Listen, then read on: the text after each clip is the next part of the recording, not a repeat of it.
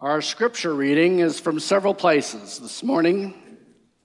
The first passage is from Luke chapter 1, verses 8 through 13, and then 26 through 31. Then I'll go to Matthew chapter 1, 18 through 21, and then I'll return to Luke chapter 2, 8 through 14. Luke chapter 1.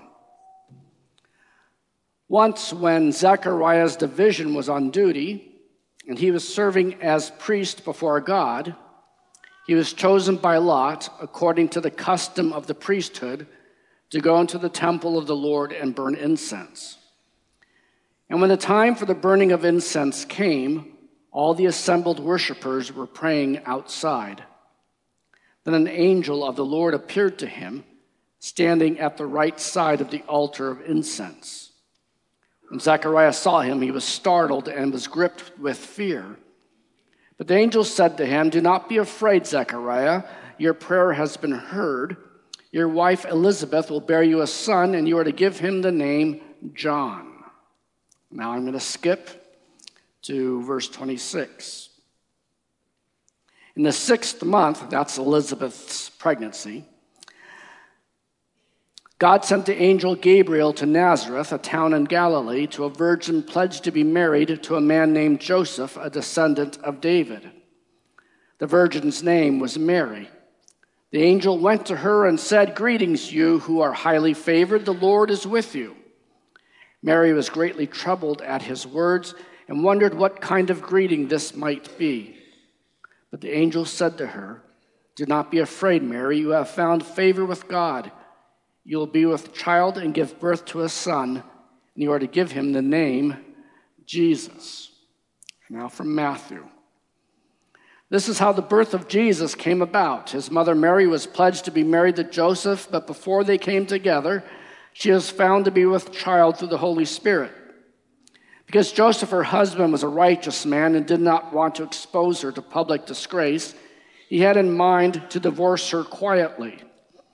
But after he had considered this, an angel of the Lord appeared to him in a dream and said, "Joseph, son of David, do not be afraid to take Mary home as your wife, because what is conceived in her is from the Holy Spirit. She will give birth to a son, and you are to give him the name Jesus, because he will save his people from their sins." All this took place to fulfill what the angel had said through the prophet, what the Lord had said through the prophet. "The virgin will be with child and give birth to a son, and they will call him Emmanuel," which means God with us. When Joseph woke up, he did what the angel of the Lord had commanded him and took Mary home as his wife. And then from Luke again. "And there were shepherds living out in the fields nearby, keeping watch over their flocks at night. An angel of the Lord appeared to them, and the glory of the Lord shone around them, and they were terrified. The angel said to them, 'Do not be afraid. I bring you good news of great joy that will be for all the people. Today in the town of David, a Savior has been born to you. He is Christ the Lord. This will be a sign to you. You will find a baby wrapped in cloths and lying in a manger.' Suddenly a great company of the heavenly host appeared with the angel, praising God and saying, 'Glory to God in the highest, and on earth peace to men on whom his favor rests.'" Well, today we lit the angel candle on the Advent wreath. It reminded us that the angels play a prominent role in the Christmas story. Now, I knew that the angel candle would be lit today.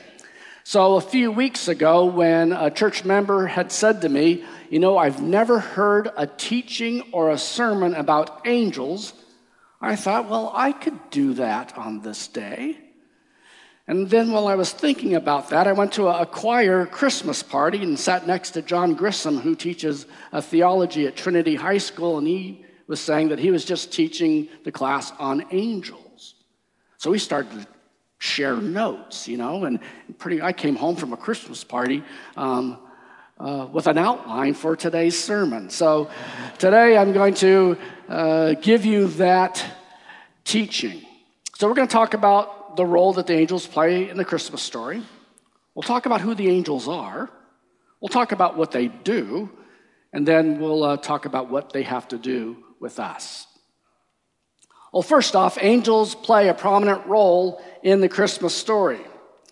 The angel Gabriel announced to Zechariah that Elizabeth would conceive and bear a son and that he was to name him John.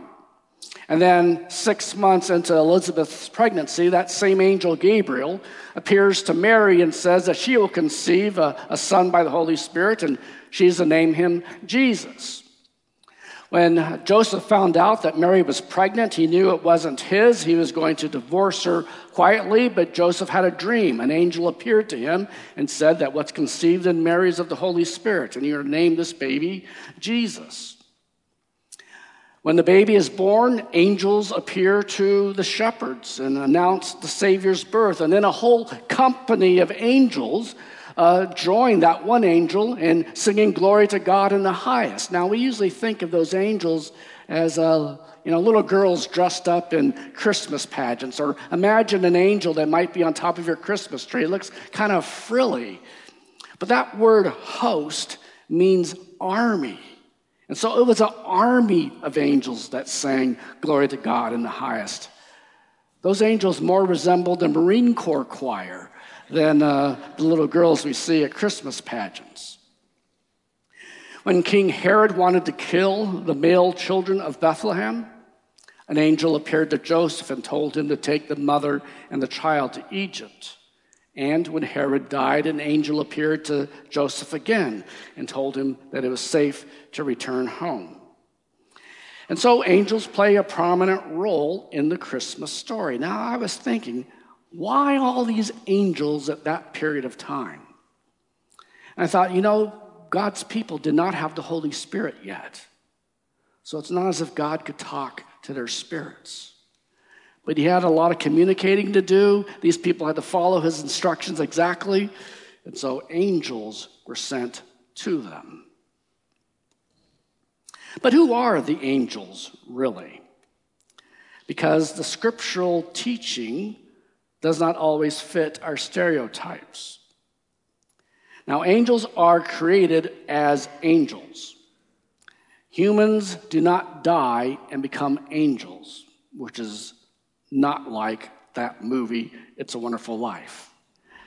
Angels are angels, humans are humans, and humans don't become angels.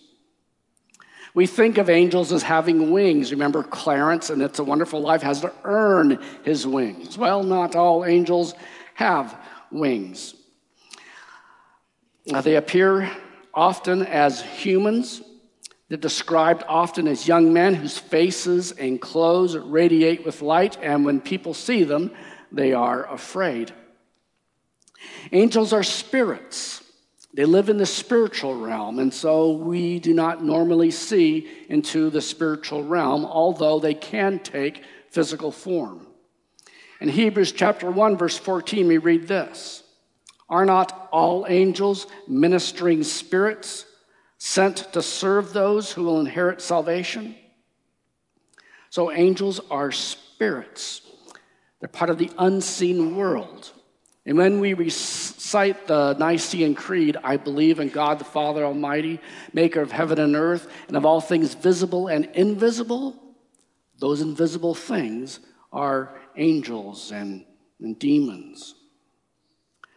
So angels are spirits who are commanded by God to help those who will inherit salvation. Notice the phrase, who will inherit salvation. So that means angels are assigned to people even before they come to faith, to guard them, to protect them, so that they indeed come to faith in Jesus Christ. And of course, after we are saved, angels continue to look out for us. God commands them concerning us to keep us from dying before our time or experiencing something that might devastate our faith. We read examples of angels in several places of Scripture helping people. In Genesis chapter 19, 2 angels are sent to the city of Sodom to retrieve Lot, his wife, and his family. While they are there, the men in that city want to attack them, and so the angels actually have to strike these men blind in order to get Lot and his family out of Sodom. In Luke chapter 22, we read about Jesus praying in anguish in the Garden of Gethsemane, and then we are told that an angel appeared and ministered to him and strengthened him. In the book of Acts, we read in chapter 5 and in chapter 12, 2 different occasions where Peter is broken out of jail by an angel. And then in the book of Acts, we read about an angel coming to a Roman centurion named Cornelius. And Cornelius is told by the angel, send for a man named Peter. He actually gives him the address, and then Peter comes and shares with Cornelius the gospel. Angels are also assigned to children. Matthew chapter 18. See that you do not look down on any one of these little children, Jesus said, for I tell you that their angels in heaven always see the face of my Father in heaven. That means the angels that are assigned to children have access to the Father, and so it appears that angels watch over children. And when you can think of all the ways your kids could kill themselves when they're little kids, angels are watching out for them. Now, along with angels ministering to people, they also minister to God, mainly through worship.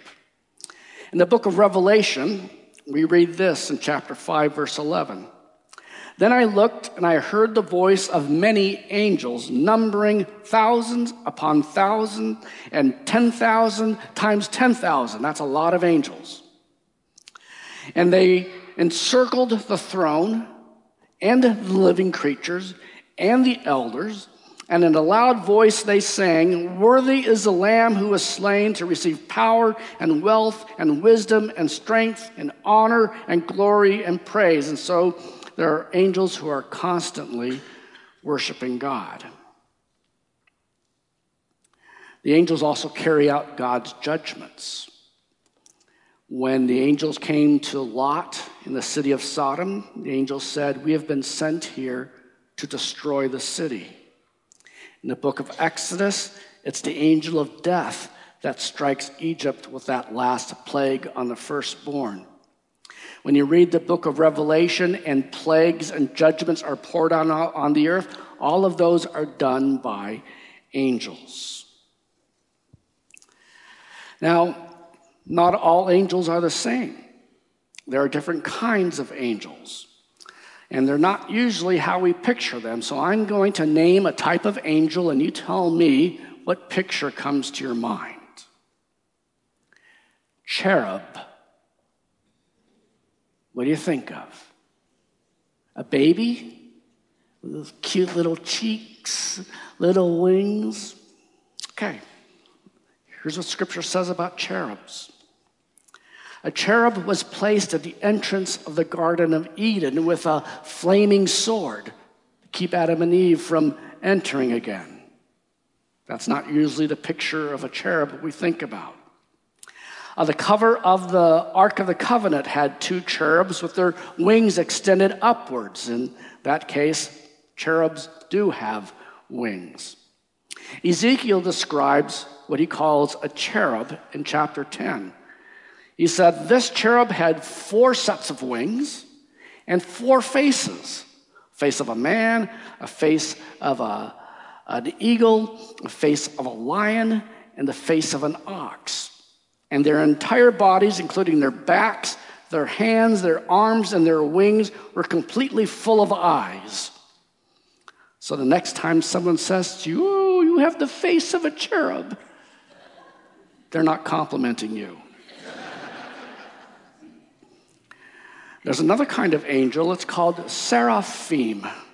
It means fiery ones. And these are described in Isaiah chapter 6 as being near the throne of God. They are on fire. They're aflame because they are so close to the proximity of God. They have 3 sets of wings. With one set, they cover their feet which is a gesture of humility. With another set, they cover their eyes. Not even they can look directly at the holiness of God. And with another set, they fly, and they're constantly shouting out to one another, "Holy, holy, holy is the Lord God of hosts. The whole earth is full of his glory." We actually sing about these types of angels in that hymn, "Holy, holy, holy." Cherubim and seraphim falling down before thee. Some angels fight demonic powers. In Daniel chapter 10, an angel brings Daniel a message from the Lord. It's an interpretation of a dream. And the angel says to Daniel, "Daniel, as soon as you prayed, God heard your prayer, and he sent me with the interpretation. But I was delayed 21 days because the prince of Persia opposed me." The prince of Persia was a demonic power that had influence over the Persian Empire. And then after the angel delivers his message to Daniel, he says to Daniel, "Now I'm going to go back and fight the prince of Persia."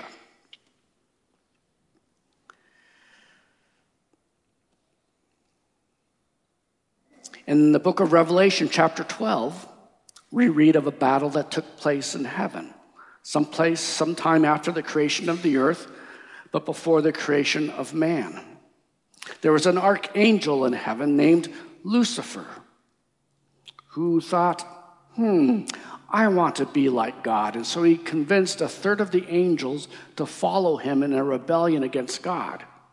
And so there was a battle in heaven that took place, and Michael the archangel took on Lucifer, who was an archangel. And the result of that battle was that Lucifer and a third of the angels were defeated, and they were cast down to earth.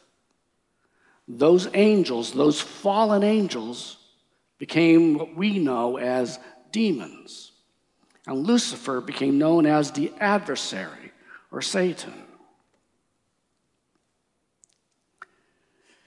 Now, other angels look like men when they appear. There were angels that met with Abraham. They looked like men. There were angels that went to retrieve Lot. They looked like men. There was an angel that appeared to Manoah, the father of Samson. He looked like a glorified man. And Luke, in describing the resurrection scene, said there were two men at the empty tomb whose clothes gleamed like lightning. John describes the same scene, but says that those two men were angels. There's also scriptural evidence that angels usher in the redeemed into the presence of God. Jesus tells a story in Luke chapter 16, verse 22, about a rich man and a poor man named Lazarus. He says, when Lazarus died, the angels carried him to Abraham's side. And there have been a few times when I have visited people on their deathbeds, and when they are near death, they have said, I see angels. Now, what does this talk about angels have to do with us? Well, first of all, it tells us that God cares for us, and he commands his angels concerning us. They not only protect and serve the elect, but they also serve those who will inherit salvation. God knows who his people are before they ever commit their lives to Christ. And since he knows who they are, the angels are ordered to preserve their lives until they come to faith in Christ. Angels have been active in our lives without us knowing it. We have been spared from death or from some faith-shattering event by the intervention of angels because God loves us and cares for us. Now, that being said, we are not protected from all things. There comes a time for us to suffer. There comes a time for us to die. Peter, he was in jail, and he was broken out of jail twice by an angel. But there was a time when Peter was arrested, and he was whipped for his faith. God allowed that to happen. And Peter said, I praise God that I was counted worthy to suffer for Christ. And then when Peter was in Rome, he was arrested, and then he was crucified upside down. Why didn't angels come and intervene then? It was because it was Peter's time to come home. His purposes had been fulfilled. Angels do not protect us from everything. They're not supposed to. But they protect us sufficiently until we have fulfilled God's purpose for us on the earth. The existence of angels should also inspire us to be kind toward strangers. The book of Hebrews writes, do not forget to entertain strangers, for by doing so, some people have entertained angels without knowing it. So if we thought we might be entertaining angels, would that help us be more kind to strangers? That new person who we've never seen before at church, maybe we should be kind to them. It could be an angel. Or that poor person who's looking for help. Or that person we share the gospel with. The writer of Hebrews says, we entertain angels without knowing it. It calls for us to be kind to strangers. Since angels are assigned to us, they know what we do. They know what we say. But we are not to pray to them. St. Paul had to write a letter to the church in Colossae because the people in that church were starting to communicate with angels, thinking that they were mediators between them and God. And Paul says, no, you have a mediator between God and man, and that is his Son, Jesus Christ. Another thing we learn from angels is that these who live in God's presence cannot help but worship him. Throughout Scripture, we read about the angels or the heavenly host praising God with either shouting or with singing. And they worship him like this even though they are not recipients of grace.